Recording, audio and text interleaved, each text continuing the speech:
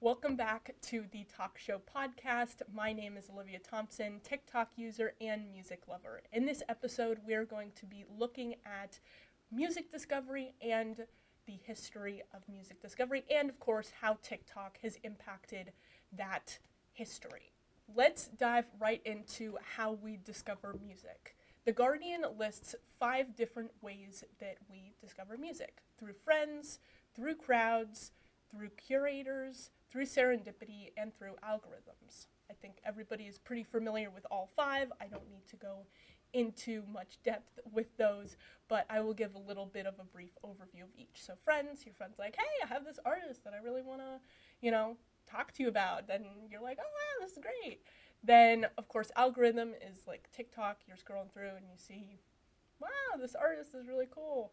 Curators is like Spotify, so they have a whole bunch of curated playlists like Discover Weekly and like new artists. Serendipity, you're walking through them all and you just hear a song that you like. And lastly, discovering music through a crowd. So, of course, what is popular on the music charts at the moment. And in order to understand the, history of music discovery, we really have to look at the history of music. So, music goes back really hundreds of thousands of years, and music initially was just passed orally. So, singing, there was no writing music down, writing melody down, and that really allowed the culture to stay alive.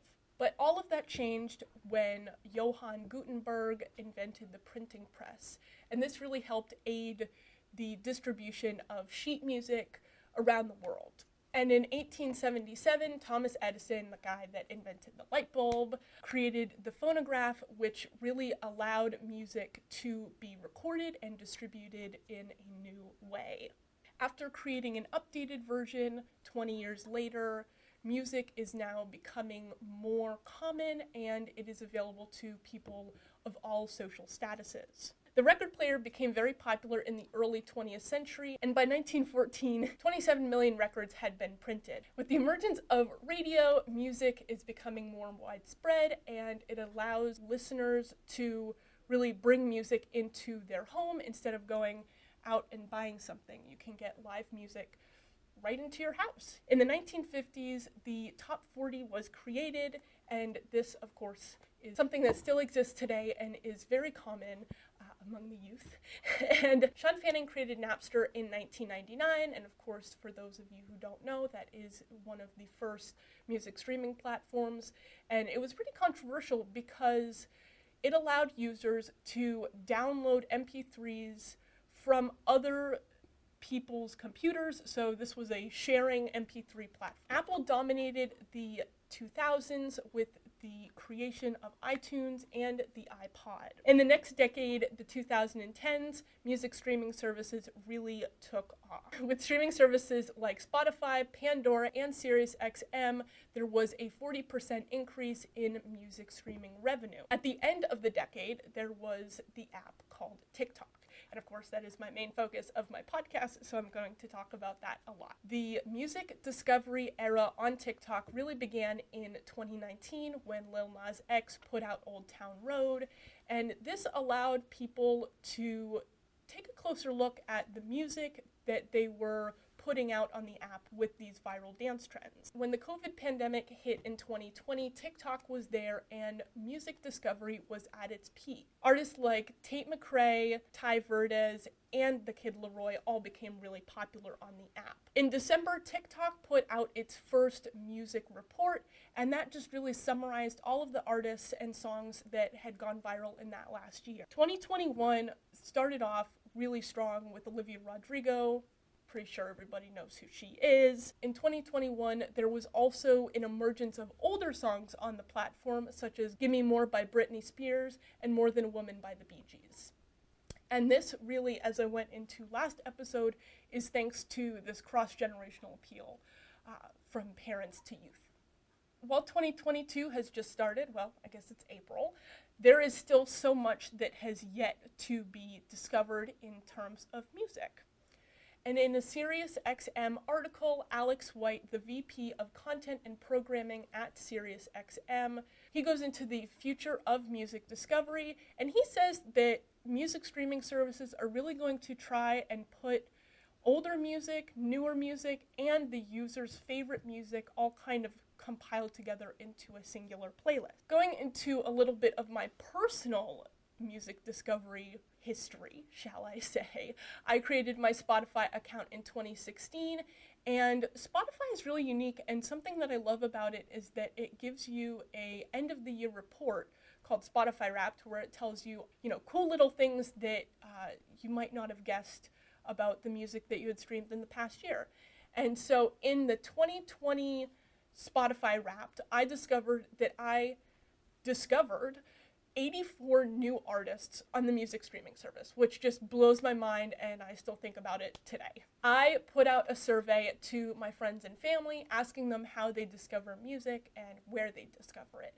And there were a lot of commonalities with an article that I found from YouGov America. They did a poll and they found that individuals 45 and up prefer to discover music through more traditional routes of media, such as radio.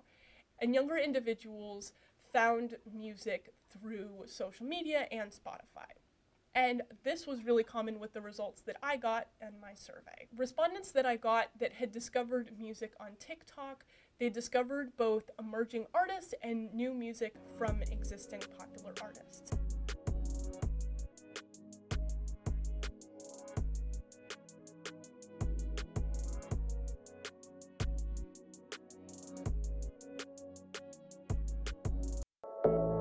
Do you sing in the shower? If you aren't a good singer but still listen to music, there are many benefits. Listening to music can help manage and reduce both stress and pain. In a 2020 AARP Music and Brain Health Survey, a survey of adults found that listening to music had a small positive impact on mental well-being, depression, and anxiety. So sing your heart out in the shower. Your brain will thank you later.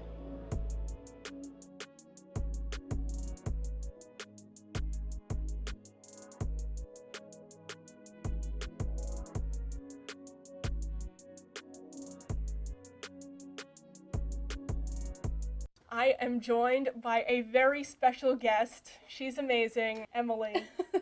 Thank you so much, Olivia. That's so sweet. So the first question that we have is, who are you and what do you do? Oh, wow. My name is Emily Wallace. I am a senior communications major here at Dean College. And some things that I do around campus, I am a community advisor. I'm a student ambassador. I was the orientation team chair. I'm a digital studios assistant here at the Digital Studios.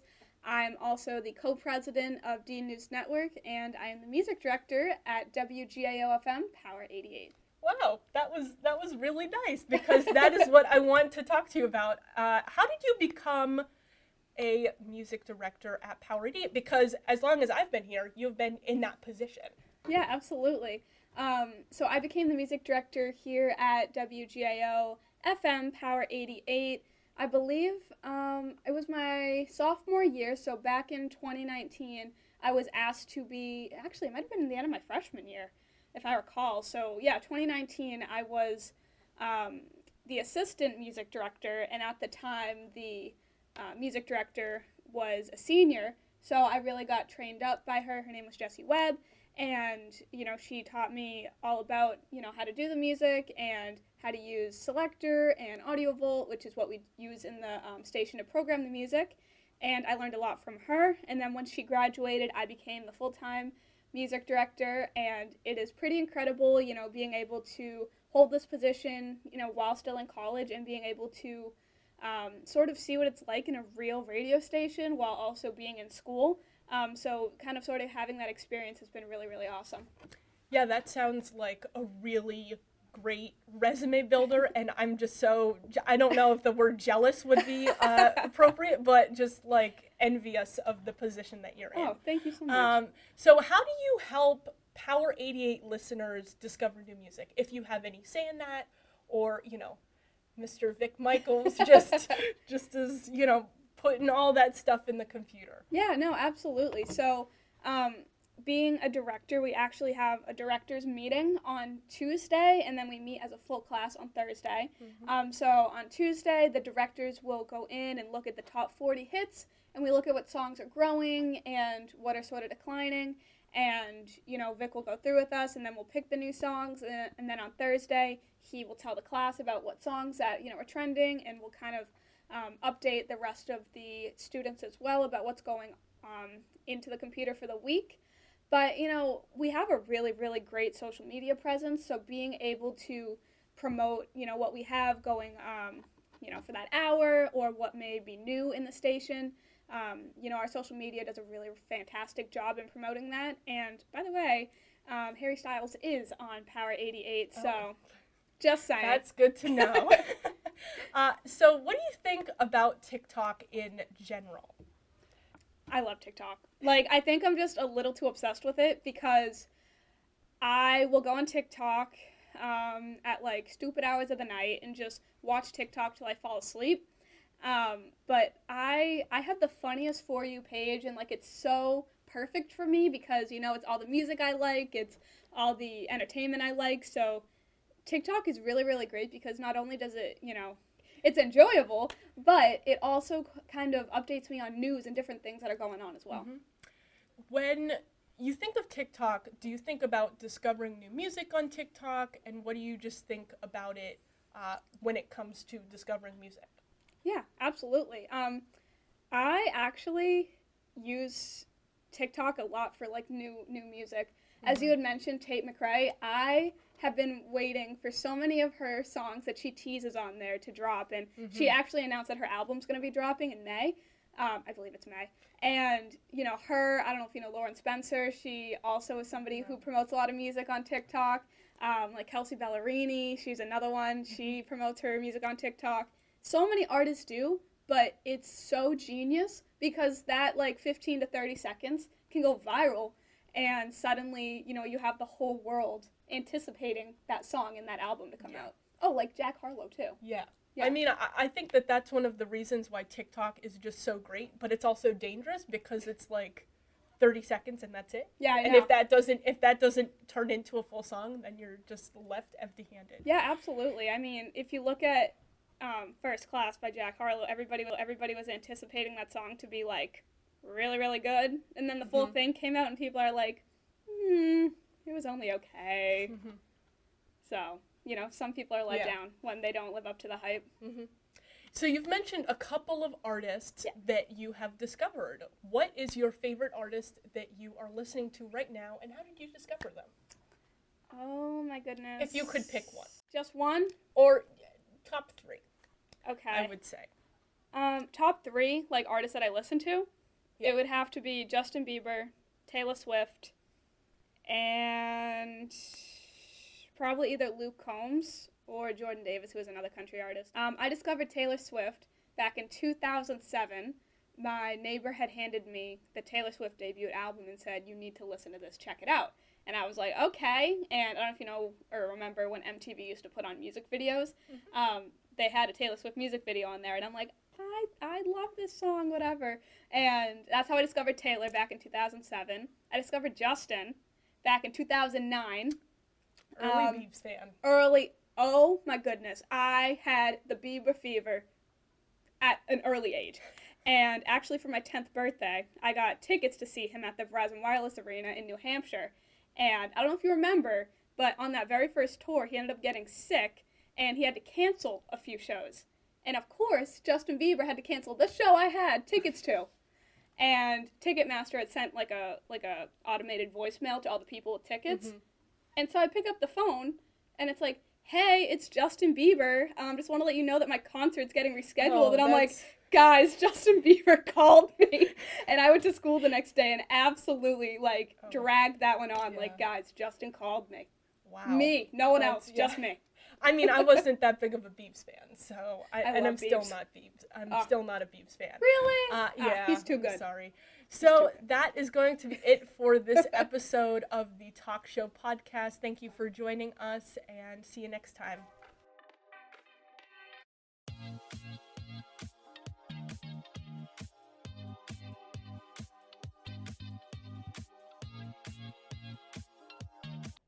Information used in this podcast episode was provided by SiriusXM Media, the Colorado College, YouGov America, and The Guardian.